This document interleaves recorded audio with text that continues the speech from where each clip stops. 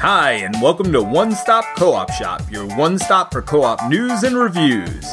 This week, the king of co-op, Steve Kingsley, and his special guest are going to review a game for you and have a related discussion. And without further ado, here's Steve! Hey, I'm Peter, and I'm here with Steve. Hey guys, Steve here. Yeah, that felt a little weird to say. I'm used to saying Mike. I don't know. Everything's changing these times. I know, coronavirus has turned you into Steve. Wait, I am Steve. Oh yeah, never mind. You are not Mike. All right, well, no, we're doing a little something fun here, a little crossover episode where it's going to be me and Steve, and we have a very special treat for you today. We're going to talk about the top 5 games we think you need in an... What are we in? A quarantine, I guess. A quarantine, that's right. So we're going to have 2 different top 5 lists, actually. One for new gamers, and that'll be our first list. So if you're new, welcome, and enjoy the first top 5. And the second list is going to be for more of a second game, like more experienced gamers, people have been gaming for a while. But I don't want to make anybody feel excluded. You don't have to be an expert gamer to play these second-tier games. They're just going to be a little more complicated than the first-tier games. I think that's how at least in my mind, I separated them. And with my criteria, I do have some overlap between those 2 lists, so we'll get to that when we go to lists. All right, cool. So you talked about your criteria. What did you do for your list? So I was looking at what does it mean to be in quarantine and like what are the best practices for that. And it's like, well, good hygiene, staying at home, not having visitors, staying away from people like 6 feet away. And obviously the last one doesn't work so well when we talk about board games. But yeah, I was about to say, hold on. I have slapjacks on mine. What are you talking about? There you go.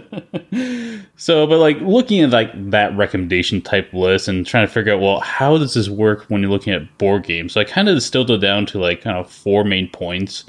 Like low player count, so you don't have a lot of people come over, of course.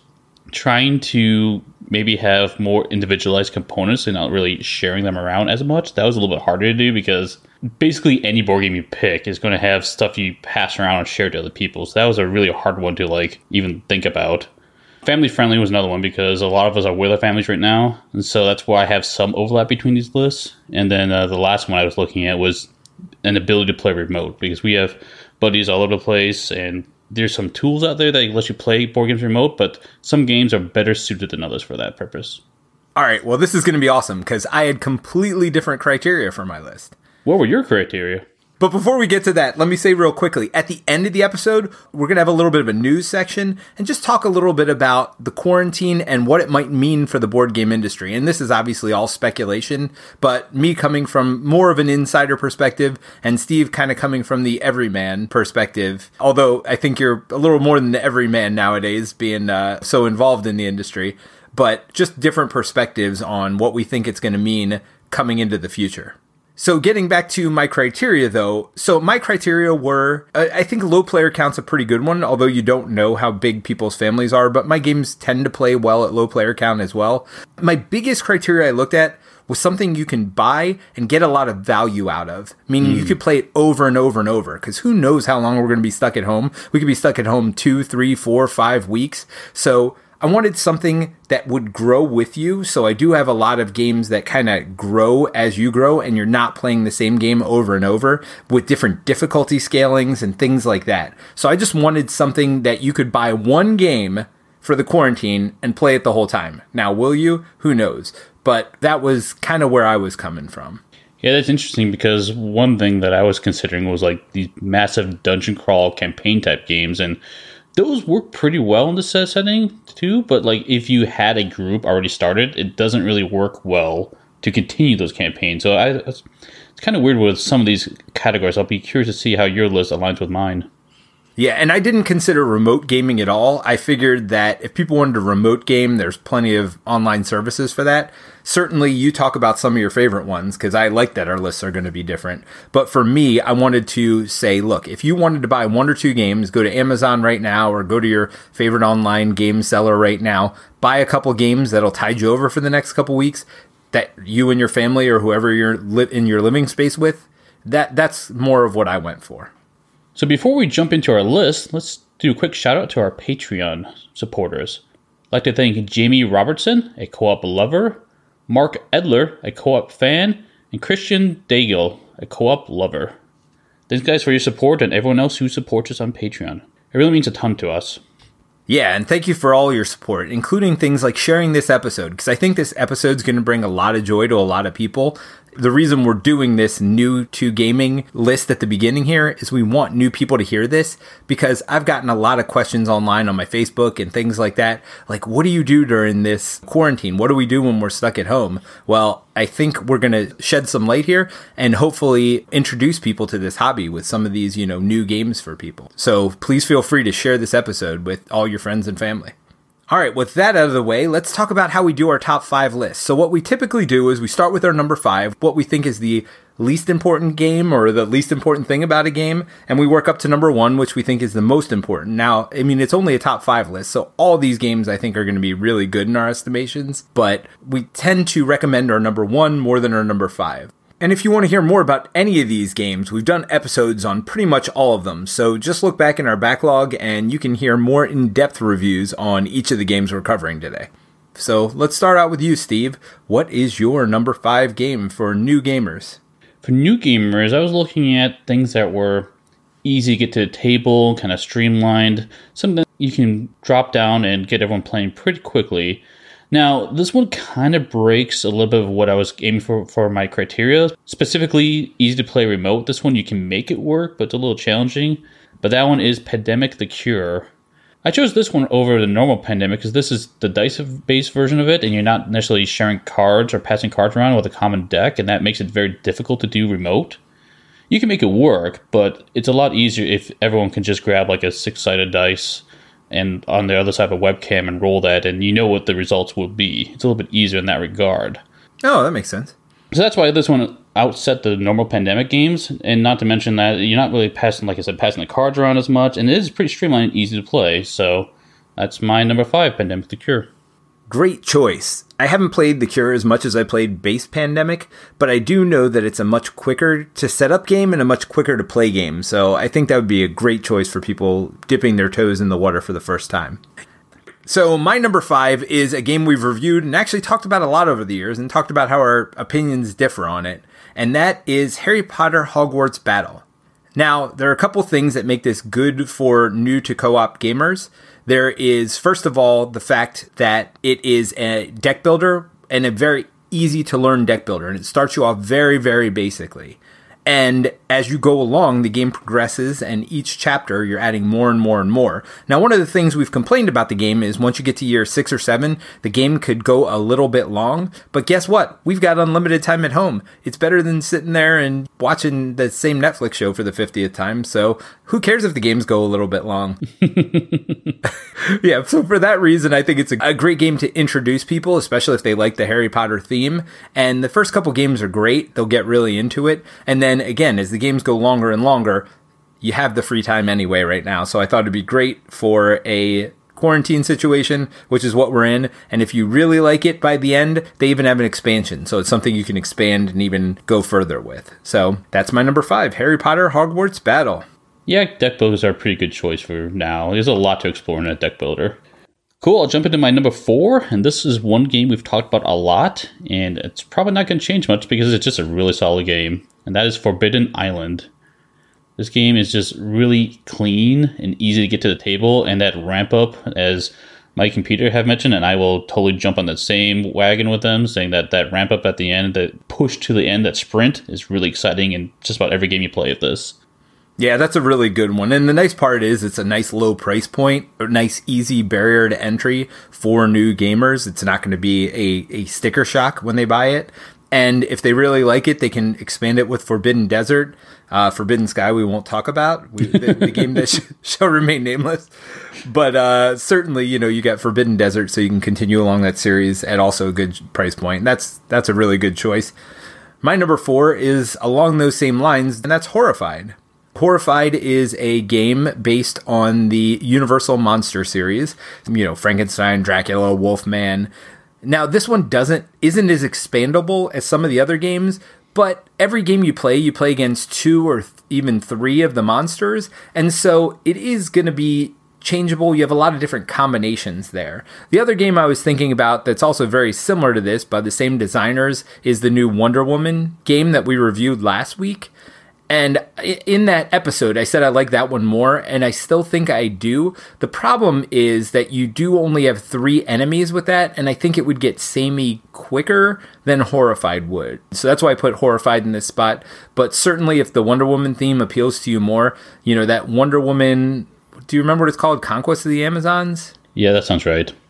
Something about Amazons. So if you look up board game Wonder Woman Amazons, you're going to find it. But my number 4 suggestion officially is Horrified. And don't let the monster theme scare you. This is definitely a very family-friendly game. The pictures are not gruesome at all, they're not scary at all, and the gameplay is very simple to play. Good choice. Moving on to my number 3. This one will probably make Peter happy. And I didn't pick this because you're on the podcast, but it is Just One. Nice. This game is just really fun, and it's not necessarily my game of the year, but it is a great party game, and it's just so easy for people to get to the table. Even if you've not played a modern board game, it's so simple to explain this to people, and it winds up being really fun. Now, this one does play pretty nicely at higher player counts, but you can play at lower player counts, and it works out fairly well. But this one, you can actually play remote. So unlike some of the other ones, like Forbidden Island, it's a little bit hard to play remote when you have a shared deck. But this one is fairly easy. You can have one person just control the deck and not necessarily pass cards around. And each person has their own whiteboard. So it does help a little bit with that separation. Yeah, this one's still near the top of my list. I actually thought about putting it on here too. It's still one of my family's favorite games. We definitely still play it. My thing was I wanted a game that evolved, and I actually have one in this vein coming up next that does something similar in the fact that it's a light party game you can play with your family, but this one has a little bit more expansion to it, and so that's why I put it next. But I do want to comment on this Game of the Year nonsense that I keep getting flack for. I still love my Game of the Year. Mike's trading away his Game of the Year. So I just want to put that out there. Mr. Tainted Grail Game of the Year, and now he's played it more and he thinks it's garbage. I knew this was... He doesn't think it's garbage, by the way. That's hyperbole. But the bottom line is, don't give me crap about Just One, which is a game that I love and still love, and we're going to keep playing for years, and then tell me these other games are so much better designed. They're not better designed if they don't hold up to years of playing. So, I don't know. I love it. I am still on my Just One love, so bring it. Well, it's a great game, as I agree with, obviously, being on this list, so... So obviously I agree with that choice. It was my Game of the Year last year. And my number 3, like I said, it's in that same party game family, and it's Codenames Duet. And I will say I think all the Codenames games are great, and I think they all work. First of all, this is a co-op podcast, so we only talk about cooperative games where you're winning and losing together. So that's part of the reason I picked Duet. But the other reason I picked Duet is... it works really well, not just for 2 people. It works for 3 or 4 or 5. It doesn't matter. You just split up into teams, and it works just fine. And the thing that I added it, again, I thought about all these other party games. I thought about The Mind. I thought about Codenames Regular. I thought about Codenames Duet. I thought about Just One. The thing that Duet does that none of the other ones do is you have a progression in there. Like the first game, this is your goal. Then you can split off and do these other goals. So it's a little different in your second game, and it's a little different in your third game. So like I said, I wanted a game that was going to last with you through the quarantine, something you could keep playing. You know, it's hard to get these campaign-style games to the table normally over and over enough times to make it worthwhile. And with everybody being stuck at home, even if it's just weekends, you know, if you're working during the week and you're still stuck at home just on the weekends and evenings, that's still enough to be able to play a game like this that you can play over and over. So Codenames Duet, not only is it a great game, one of the best games out there, in my opinion,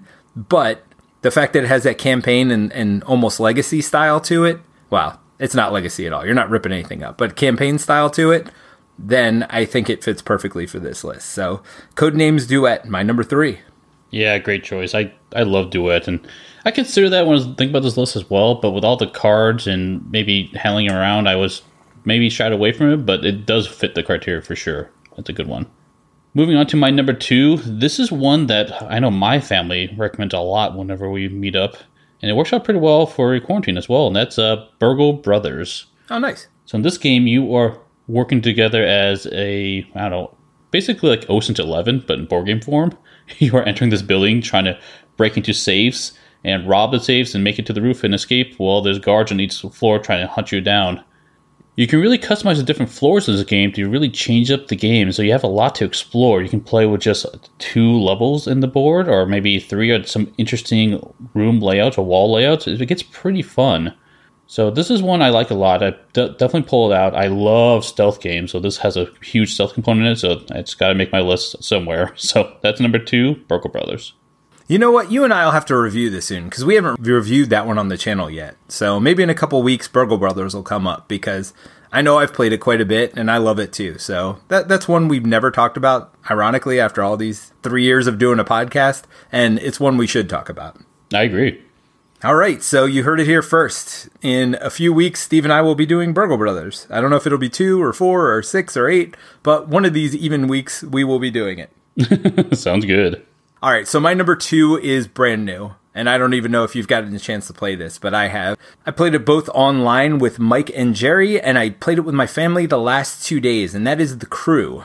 So you'll hear more about The Crew next week, because Mike and I are reviewing it next week, but it is a trick-taking game where you have differing goals throughout the game. There are 50 missions that come with the game, so again, it fits that criteria of not any game is going to play the same. It's going to keep getting harder and harder as you go along. You're increasing your difficulty.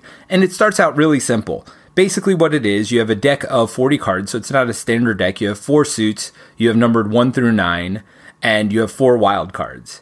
You're basically playing a normal trick-taking game.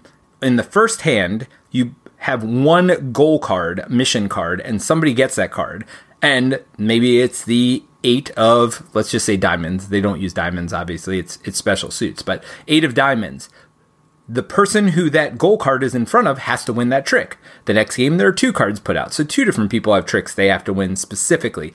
You know, you don't have to play through the whole deck of cards also. Like tonight, the first hand, I had the 8 of diamonds was my goal card. I played the 9 of diamonds. Somebody played the 8 on the first hand. We won, cleaned it up, went to the next hand. So it sounds very simple, but there's a lot to this game. Listen next week for more details on it, but I'm really enjoying it. My daughter, who isn't always into games, she's 8.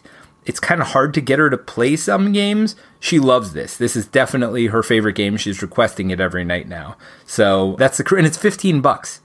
Right? I bought it from my local game store. They did delivery, but you know, you can get it on Amazon. I think it's $15. So this is well worth it if you like trick-taking games at all. Cooperative trick-taking game, and it's amazing. It's called The Crew, and it's subtitled The Quest for Planet 9. It's awesome. Yeah, I really want to try this game. It looks pretty fun. I don't have a good co-op trick-taking game in my collection, so I got my eyes on this one.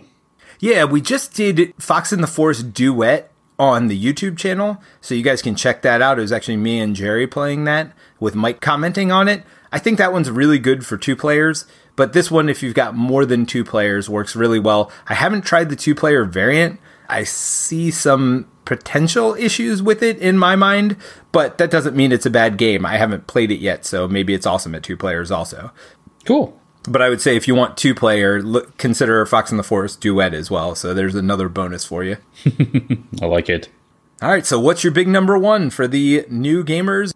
Yeah, this is one we've mentioned in the past, and I've become a pretty big fan of it, especially with one of the expansions that came out, later expansions that came out. That's Flashpoint Fire Rescue. It's all about running around trying to save people from a burning building, and there's a lot of expansions out there, so you can have just a normal like household building, you can have an apartment building, you can have a high-rise. There's a lot of different maps that really change up the difficulty, and there's even difficulty scaling within the game itself, with different rule sets and different other modules you can basically add in it. But the big thing is definitely get tragic events with that deck that replaces some of the fire events. So it ramps up at a, somewhat controlled fashion. It really makes it game awesome in that regard. Yeah, I love that game. And I actually really thought about it for the list, but with my criteria that I use specifically, I didn't know that there was enough, there wasn't some kind of scaling naturally in the game as far as difficulty, but there's certainly plenty of difficulty levels that you could scale it yourself. Don't get me wrong, that is one of my favorites. I'm glad you brought it up because it is a fantastic game. But yes, I agree with you on tragic events. You can go listen to our episode on that to hear our thoughts more deeply on that. All right, so my number 1 for the new gamer / family gamer, and you might call me crazy here, Pandemic Legacy Season 1. And hear me out on this. First of all, pandemic. Come on. I mean, we're in the middle of a pandemic right now.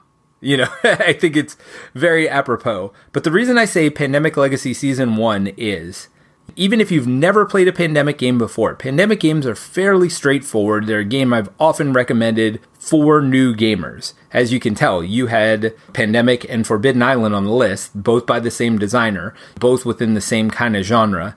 But Pandemic itself, the base game, is pretty straightforward and very fun in and of itself, even without expansions, especially for new gamers. Agreed. And you can play Pandemic as many times as you want with Pandemic Legacy.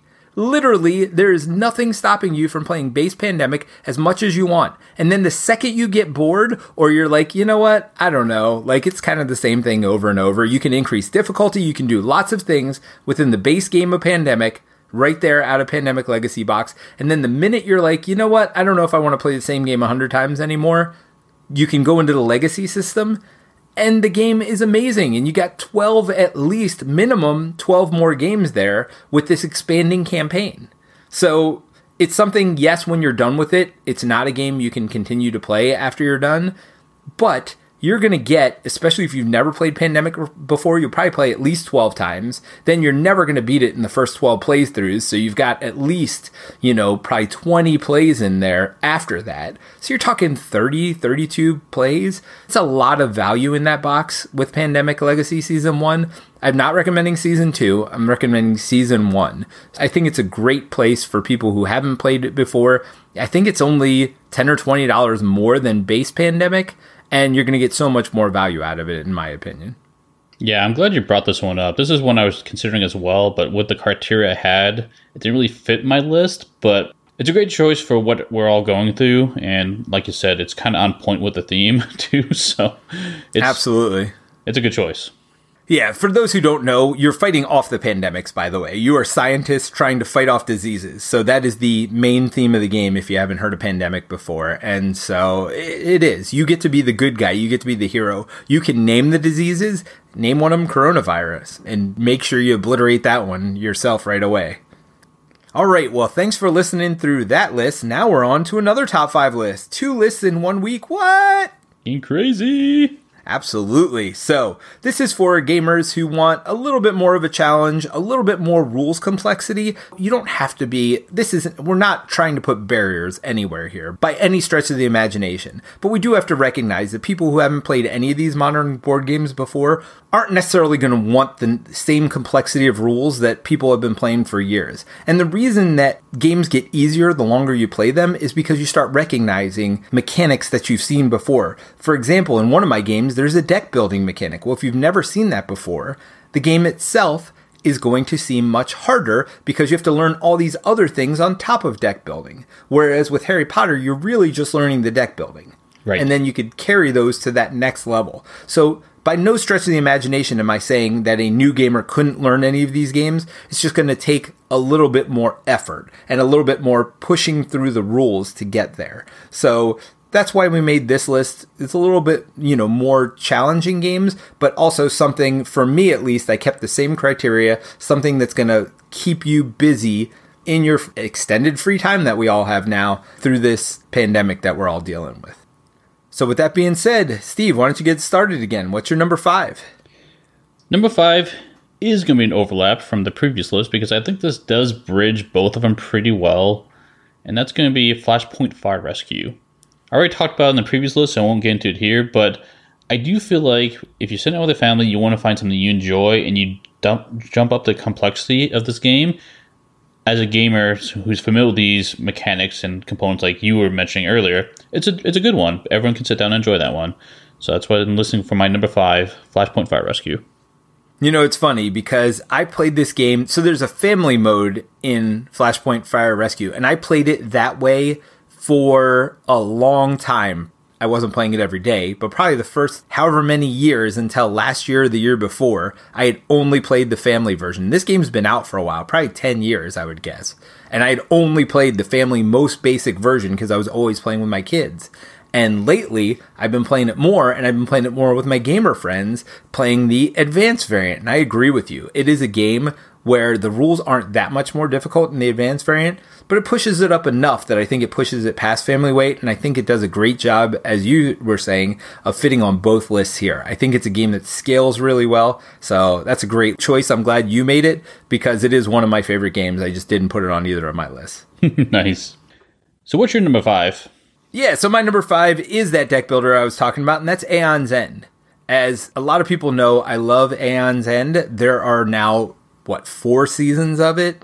So there's Aeon's End, then there's World End, then there's Legacy, and then there's the campaign one that you were talking about, and there was another one that just hit Kickstarter. So there's a lot of content for Aeon's End. So that's, in my mind, where it met this criteria of something that can keep expanding, not necessarily within one box, although within a lot of those boxes, there are villains you're facing that get more and more difficult. So you certainly can start with the basic baseline villain and work your way up. So there's a lot of content there. And if you work your way all the way through one box, you can always buy more boxes because there's a lot of content. If it's your first time getting into Aeon's End, I definitely recommend Legacy. I have never played it myself because if base Aeon's End is level 1, it starts you at like -4, I think, right?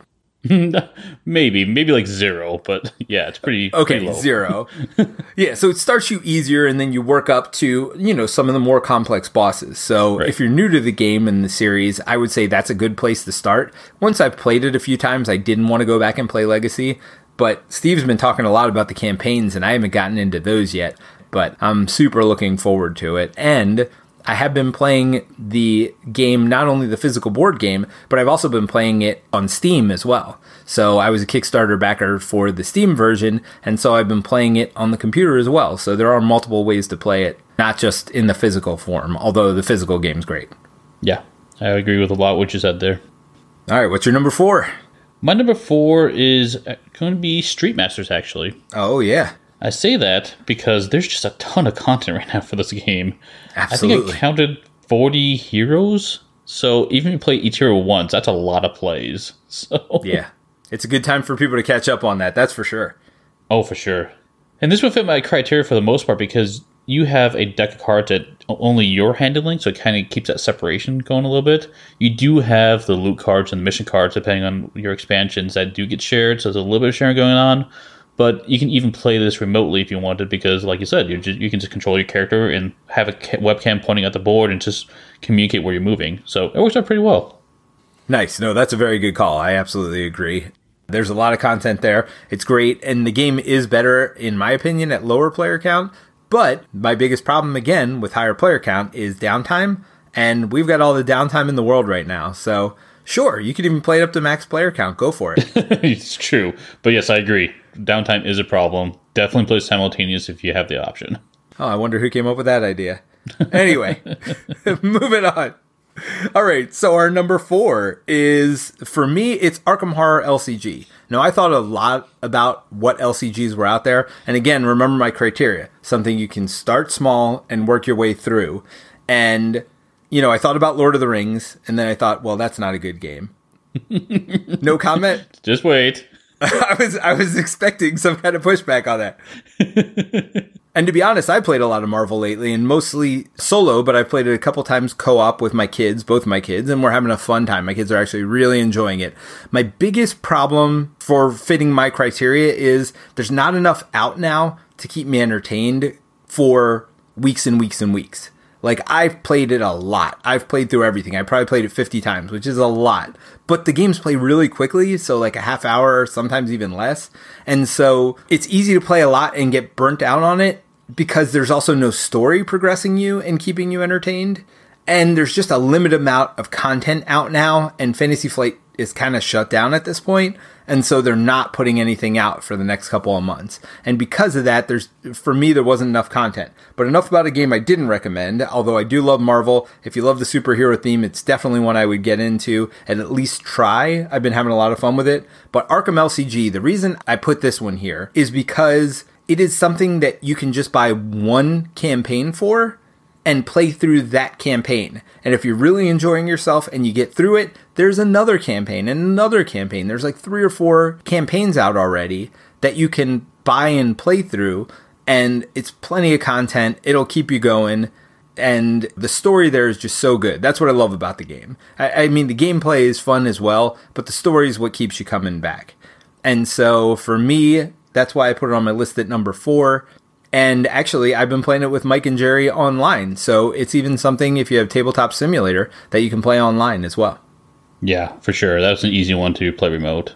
All right, what's your number 3? My number 3 is one you can play cooperative, but I highly recommend you don't, actually. Okay. It's best solo, and I felt like it was appropriate to put at least one solo game on here because, you know what, at some point you might just want a little me time to escape from other people in your house, so... We might overlap here. And this one is Nemo's War. Oh, no, never mind. Yeah, no, this game is awesome. I'm a big fan of this one solo. Like I said, don't play co-op, but it's got a little bit of, like, Ameritrash in there, a little bit of Euro, a little bit of War Game in there, and it's this huge adventure. You can kind of explore different motives, and it's pretty challenging to like do well in these motives. So you'll have a lot of time to try to explore, try to figure out how to maximize the score in different scenarios and setups. And it's a lot of different finales too, and how you end it. But yeah, it's I'm a big fan of this one. It does play long, but right now we've got time, so that's mine. Nemo's War. Yeah, you know, I've played this one co-op just once, and we played with 3 players, and I mean, it wasn't awful. I don't want to say, you know, I actually enjoyed my experience with it. So I know for someone who's played all the roles of it, and it's very easy to do, you might be down on it as a co-op game. But as someone who had never played it before, I enjoyed my experience playing co-op. So I don't think it's bottom of the list. It's certainly a solo game where they just break it up and say, you do this half and you do this half. But Right. we enjoyed doing our parts. So what's your number 3? So my number 3 is a game that most people think of as a solo game, and certainly it can be played solo, but there's a cooperative mode in it as well, and that is Mage Knight. I mean, you've got plenty of time. You want to talk about a game with plenty of content and that's going to take you lots of time to play? That's Mage Knight. For sure. So, I mean, just learning the game, it's a great time to learn it. You can spend a night learning it. You can spend the next night even working through the training session again. Then you can spend the next couple nights playing through it. If you've got a place to keep it set up, you can keep it set up, play it over days, especially if you're playing co-op. The more people you have, the longer the game's going to take. It's something where I could take my turn, you can eat your dinner, you can take your turn, I can go for a 5-mile jog. There's plenty of time between turns for, you know, you to get other activities in as well, so... Yes, for sure. Yeah, I'm glad you mentioned this. This is one I was considering for the list, but with some of the criteria, it didn't really match too well. Like, it's really hard to play this one remote, in my opinion. But Sure. It is a good game for all the time we have, for sure. Yeah, and I was joking about all the downtime. I mean, there is certainly downtime, but it is a fun game. I've had a lot of enjoyable times with it. Certainly, it's better solo and at low player count. I mean, I'm sure you could do it simultaneous if you're doing co-op as well. I haven't experimented with it very much. But I know there's a lot to explore in the game, and again, you're never going to run out of content there. You're never going to get bored. You're not going to see the same things over and over, and even if you do, people have been playing this for years and years and years and not gotten bored of it, so I don't think you will either. It's a great game, Mage Knight. Yeah, every hand's a puzzle. We'll be busy in this one for sure, so good one. All right, last 2. I was a little bit quiet when you brought this one up at least, so I'll talk a little bit more about it, but my number 2 is Aeon's End. Oh, nice. I think this is a fantastic deck builder, and it's even better as a campaign. And I wanted at least one game on this list to be a campaign. I think this is the one I want to pick because it has the campaign, but the campaign is really only like 4 games. You replay until you kind of win, and if you just do really bad, you just lose quickly. So it's not a campaign that's going to last too long. So like we don't know when this quarantine is going to end, but you would be able to start a campaign and likely finish it before, I don't know, we get back to some sense of normalcy. But if not, you can always start another campaign. And there's just a lot of content in this game. Tons of things to go through. You got that nice progression. I'm a big fan of this, especially with the expedition mode in there. Highly, highly recommend that. Yeah, no, I really want to try that expedition mode. I haven't done it yet, but even the base game of Aeon's End, there's so much variety in the enemies that you will get your money's worth out of it, and you will enjoy playing through all the different enemies. And so even though it's not a campaign, it feels like a mini campaign because every mission is very different. Yep. I love it. That's a great one. So my number 2 is a lot of people's number 1. It is a game that has its next edition out, just hit Kickstarter today, and is already up at $4.5 million as we're recording Tuesday night. Only 4.5 million the first 24 hours? I mean, it was over 1 million within the first hour. We're not even to 24 hours. We're not even to 12 hours yet, I don't think. Yeah, that's correct. Yes. I mean, it's crazy. But the game Frosthaven is the one that's on Kickstarter. The game Gloomhaven is the one you can get now. And if you haven't played Gloomhaven yet, you might as well get that one. I mean, they're the same game, right? Like, bottom line is, if you haven't played Gloomhaven, you don't need Frosthaven. Go get Gloomhaven, play it now. Nobody wants it because everybody's super excited about Frosthaven. But guess what? Gloomhaven's a great game too. The reason people are excited about Frosthaven is because Gloomhaven was such a good game, and it's available right now. So if you haven't played through it, there's like 99 missions in the box. You're not going to get bored with it. It's something that meets all my criteria, right? It is something where if you've got a lot of time, it's something that you can fill your time with and you'll be enjoying yourself the whole time. And many people have. That's why it's the number one game on Board Game Geek right now. It is just an amazing game, a lot of fun, great dungeon crawl, Gloomhaven. I'm glad you mentioned this one, because going through my criteria, I was having a hard time justifying a dungeon crawl. But I do feel like this is a really good option if you have this extended period of time and if you start the campaign while you're in quarantine like this. So, yeah, great choice. Another one I thought of was Kingdom Death Monster, because that one's got the campaign as well where you're leveling up. And if you don't know anything about Kingdom Death Monster, I mean, that was the other Kickstarter that made bajillions of dollars as well. So certainly you can look into that. But the price point to get in was so much higher. I mean, Gloomhaven, one of the best parts about it is you're getting 99 missions for like 110, 120 bucks and even cheaper online. So it's easy to get into, where Kingdom Death Monster, really you got to go hunt for it, and you're still going to be paying, $300-$400 to get all the stuff you need. Good choice. All right, so my number 2 is Gloomhaven. Is it your number 1? It is not. My number 1 should not come to a surprise for our listeners, at least our regular listeners. And I just kind of bunched a bunch of them together to call them co-op LCGs. Because really, what I'm talking about is the Marvel, Arkham, and Lord of the Rings LCGs. And the bulk of these games, when you boil them down, is that fun, like, hey, let's make a customized deck. Let me try this customized deck against this scenario and see how well it does, and then I can tweak it or experience different combinations with different other setups. And it's just a lot to explore in these games. And so really, what it comes down to is, like, if you like the themes, obviously go for the theme, but Marvel's much easier entry, quicker to play. Arkham's got the great story, and Lord of the Rings kind of has that depth of card play and that customization.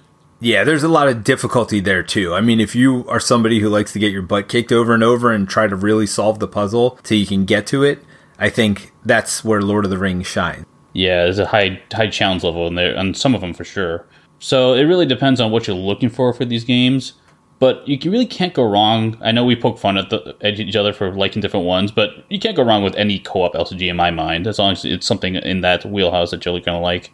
But you have a ton of play with these, and it's something that I play remote. In fact, I play Lord of the Rings Living Card Game remote on webcam even before quarantine every week. So I play with a guy over on the other side of the country, on the West Coast, and I'm on the East Coast, and it works out pretty well. That's awesome. All right, so I'm going to recommend one game, a starting place for Arkham in my mind. I mean, Marvel's easy, right? Marvel, just get everything. Like, there's not that much out yet, and certainly there's not that much that's available because it's sold out really quickly. So for me, if you were going to get one campaign, I mean, that wasn't the intro campaign. I think the first 3 missions might lead into the intro campaign, so maybe start with that, with Arkham. But the first campaign I would go after that, my favorite, is The Path to Carcosa. I think that one's amazing. So that is my favorite for Arkham. Where's your favorite starting place if you were going to recommend somebody for Lord of the Rings LCG? Where would they start out if they've got nothing right now? Honestly, I'd recommend the Saga. It's complete now, so you can get all of them.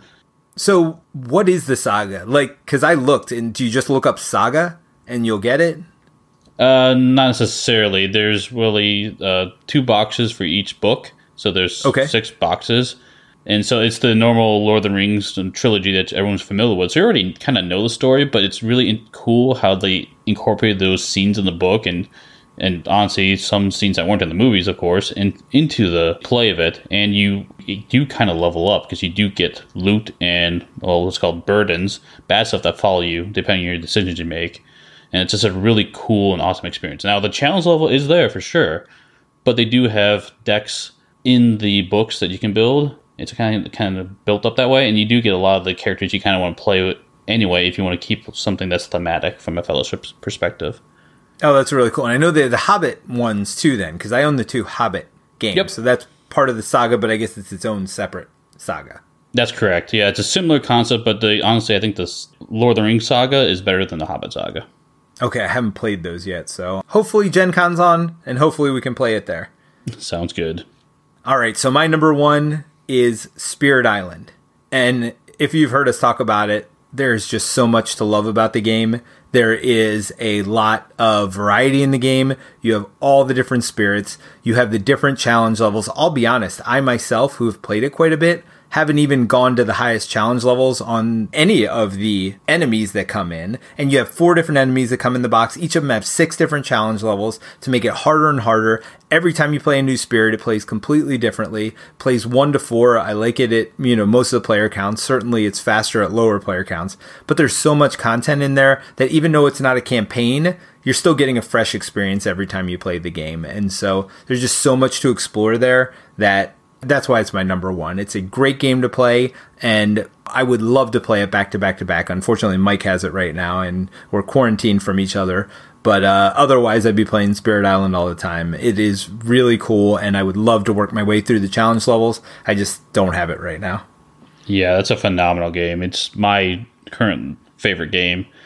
Big fan of it. I didn't put it on the list because it's harder to play remote because you do have like a shared deck of powers, and it's kind of hard to make that work if not everyone has a copy of the game and make that happen.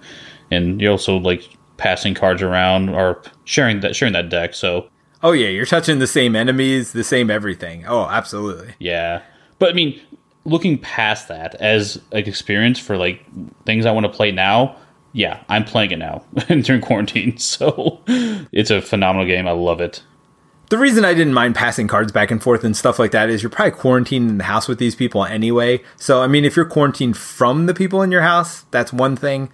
But for me, I definitely didn't mind sharing components because, if we're in the same house, we're sharing a lot more than components. Yep, good point. All right, so that's it. 10 games, 20 games almost of things to keep you busy during the quarantine. So I hope you enjoyed this list. Before we get out of here, we are going to talk a little bit about what we think the effect of coronavirus or COVID-19 is going to have on the games industry. So Steve, I know I'm kind of ambushing you with this because I didn't talk to you about it ahead of time, but do you have any thoughts? Like, where do you think we're going now and in the next year or so? Yeah, it's interesting because like right now we're focusing on essential support for all our countries. And honestly, games aren't essential. But the fact that you can work on games remotely, and a lot of people are geared for that anyway, it means we can still progress in that fashion. So I guess bringing this point up, it means that I don't foresee the game industry stopping, at least in the near future, but just slowing down a little bit. Now, I don't know what that's going to mean for conventions, especially something like Gen Con, where you have 60,000 people in one spot. Right. So that's a big concern of mine. I'm already seeing other conventions like E3 and other large gatherings which are being canceled. So that is going to put a hamper on things, and I don't know how that's going to affect our industry yet. Yeah, I think it's going to be hard to say right now how things are going to shake out. The longer this goes, the worse it's going to be for our industry. Certainly if we have to miss Gen Con, that's a big deal. A lot of publishers make a lot of money at that convention and spend a lot of money on that convention. So if people are hesitant to come out and the attendance isn't as good as it's been in the past, or they don't have it at all, then I think a lot of publishers could potentially struggle. And to be honest, the margins in this industry are so small, and there are so many small publishers out there right now, that I think there are already probably a lot of publishers that are struggling because of this. And I think there are going to be a lot of publishers that go out of business because of this, unfortunately. Yeah, and the other thing to that, too, is usually you have a disposable income for gaming. And unfortunately, there's a lot of folks, luckily myself and Peter are not in this situation currently, but that could obviously change. But if we didn't have an income, then like supporting games on Kickstarter or even just going buying games becomes less a priority, right? And it's not something you can really flex to. So that's going to cut down on that revenue as well. Oh, absolutely. Yeah, that's going to be part of it. There's a lot of people also. So right now there's going to be a backlog because games aren't being manufactured and produced as quickly. I mean, look, Fantasy Flight has basically paused any new releases for the time being. So that creates a backlog. If people aren't working in the factories, people aren't getting these games put together, which, by the way, I fully support. But the bottom line is there's going to be this backlog of games. That means for games like ours, Spare Parts, it's gotten pushed to next year already. So, and who knows, maybe the year after. Who knows how long this backlog is going to last, and who knows what it's going to do in the future to games. I will tell you what's getting done more, if my personal experience has anything to do with it, is people are designing games more. They're putting more time and effort in. So I think the games we're going to get on the backside of this are going to be amazing. Games that people have had a lot of time and energy to put into playing and playtesting. There's a lot more free time that people have. So I do think we're going to get some great stuff on the back end, but I also think games are going to be pushed back. And so there's going to be this backlog of games, and either a bunch of stuff's going to come out at once, or people are going to go, you know what? This game was okay, but we've got these 5 other games that are way better. They're just going to drop off, I think, some of these games that people have already got signed and contracts on. Yeah, for sure. And I also think with having more time, there's also a chance of having some of your current games getting some more support in some fashion. Like, oh yeah, it would have been nice if they had like some dividers made for it. So like it might be community based, but people might be printing out dividers or other solutions for games, maybe nice rules write-up and summaries. I know for me, that's definitely happening where I wanted to create a nice binder for keeping track of my Marvel Legendary rules. And so, oh yeah, I've got time now. I can like make a nice artwork and print that stuff out and make it look real nice and make some more inserts, for example, and other stuff. So that's nice, but it doesn't really help necessarily with the industry, but it does help us as a community. Yeah. So, the one thing, and the people that are going to struggle the most in the industry, certainly the publishers, but the local game stores for sure. So what I've made sure to do, my son's actually in a D&D campaign at our local game store, and obviously they can't meet live, but they've been meeting online on a Discord channel, and they're charging just as much for the campaign, right? Because these kids are there for 2 hours every Saturday, so there's a fee for it, and I don't know that everybody has continued to support it, but I certainly have through this. We just had to re-up, and we're letting my son continue to do it online, even though, it's not the same experience. He's not getting the same socialization as he would face-to-face, but he's still getting that time with people that aren't in this house, which I think is important. Plus, it supports our game store. The other store I was just telling you about, where I got the crew from, they're a huge game store in the area, and they're really good.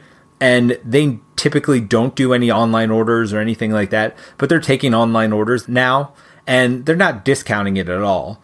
But I still thought it was worthwhile. I'm paying full retail and shipping to buy some games from them just to make sure they're doing all right through this crisis. So I think anything you can do to support your local business. Now, we're being precautious. Literally, we put the box in the garage, and this is torture. Trust me. We waited for 3 days till all the germs died off, potentially from the box, because for those who don't know, the COVID virus can live up to 3 days on a surface. So put it outside, kept it there for 3 days. It was torture. I knew what games were out there. I wanted to play them, but I did what was good for the store, and I did what was good for us as well. If you could do anything like that for your local stores, any kind of support, it's definitely the time to do it now. Yeah, I did kind of the opposite, where I went in on more of a bulk order from them to stock up on games, so to hold me through the next months. But luckily, my local game store is doing if you drive up outside of them, they'll run the games out to you, so you can pay for them online and just pick them up from there, just like if you were going to a restaurant and picking up takeout. Yeah, no, that's awesome. So, whatever you can do, support them. We gave you, like I said, 20 new games today, potentially, to look at, plus more. I know we had bonus games as well, a little bit of overlap, but if you haven't tried all of them, consider some of those, place an order, keep your game store in business, if you can. Obviously, financially, not everybody's in the same place right now, and if you can't do it financially, take care of yourself. That's number one. Take care of you and your family, number one. But if you have some money and some free time to play games, go ahead and support your local game stores as well, because I think those are the ones that are going to be hurting the most after this. For sure. All right. So any other thoughts as far as, let's not end it on a dreary note, what's some positive things that could come out of this? I think one positive thing is how I see the community come together a bit, especially on our Slack, for example. So if you're not familiar, we do have a Slack channel. It's free to join. Just join there and talk about cooperative games all day long with a bunch of other awesome folks. But because we're not getting our gaming in, we've started doing a lot more remote gaming. So we have channels to help people coordinate with that. I know there's a Gloomhaven play going on, and I started doing a Marvel Legendary challenges for the team. And we've been playing a lot of games on Tabletop Simulator, which is one I highly recommend if you want to play almost any game. There's other systems like Tabletopia, and if you like card games, Octagon, OCTGN, is an excellent resource as well. But really, I mean, these three are kind of the primary hitters, I'd say. There's other choices as well, but yeah, go out there and meet other gamers and play, but be safe, please. Yeah, absolutely. You know, that's the bottom line here, and my positive news is you are going to get the best of the best after this is done. I think designers are working hard right now. They don't have other things to distract them, so I think they can focus even more on making their games better, getting the best games out, but it's going to take a little while. Don't expect a swarm of games right after this. You know, it takes years to get a game from design to publication. And so I think there are going to be a lot of great games coming out on the other end. I do think, obviously, the flow of games isn't going to be this fire hose that we've had over the last couple of years, because number one, we're going to have less publishers, but also I think people are going to slow down. The cash flow is just not going to be there for people to keep producing games at the same rate they were before. So I think that's actually going to be good for the industry. I think less games, but more highly selected games. And, you know, when I first got into this industry, probably 15, 20 years ago, I mean, I've been playing games my whole life, but really seriously, probably 15, 20 years ago, everybody played all the games. If there was a big game that came out, if there was a Days of Wonder game that came out, everybody played it. And we don't have that as much anymore. Gloomhaven is probably the closest thing we have to it, where everybody's tried it. But there's so many games that came out that we're not getting that shared experience we had in the past. And I think getting back to that a little bit, that's part of the reason I fell in love with the industry. Any gamer I could talk to about the big game that came out that year, the top 10 games that came out that year, and we had all played all of them. Right now, it's really hard, and it's really hard to keep up. So I do think you're going to get a little bit more community going forward, and I think that's a good thing for the industry. I think that's what made a lot of people fall in love with this industry in the first place. So getting that shared experience back, I think, will be great. Although the reasons and losing publishers is not going to be great in the interim. But I think it'll all work out good in the long run. Yeah, that's a good point. All right. Well, we've gone about an hour. So thank you so much for joining us again this week. Stay safe out there. Enjoy gaming. And we'll see you next week when we're going to be talking about The Crew. See you guys at the next stop. Thanks for listening to another episode of the One Stop Co-op Shop podcast. Please check out our YouTube channel at One Stop Co-op Shop. If you want to reach out to us, the best place to talk to us all is on the Slack. See the show notes for details. Also, you can support us on Patreon. Check out patreon.com/onestop. Thanks for listening, and we'll see you all next week with another Top 5 list. I thought about Marvel, and to be honest, I've played a lot of Marvel. Marvel? It's not Marvel. It's Marvel. And it's even better as a campaign. And I wanted to list this on this. Wait, what was that? I don't think that was English, dude. I wanted at least one game on this list to be a campaign. Hey, Steve. What's up? I told Mike not to see me anymore last week. Okay. I think he took it seriously. I haven't seen him. I hope he's taken seriously. I miss him. I miss him so much. I'm sorry I can't fill that void for you here.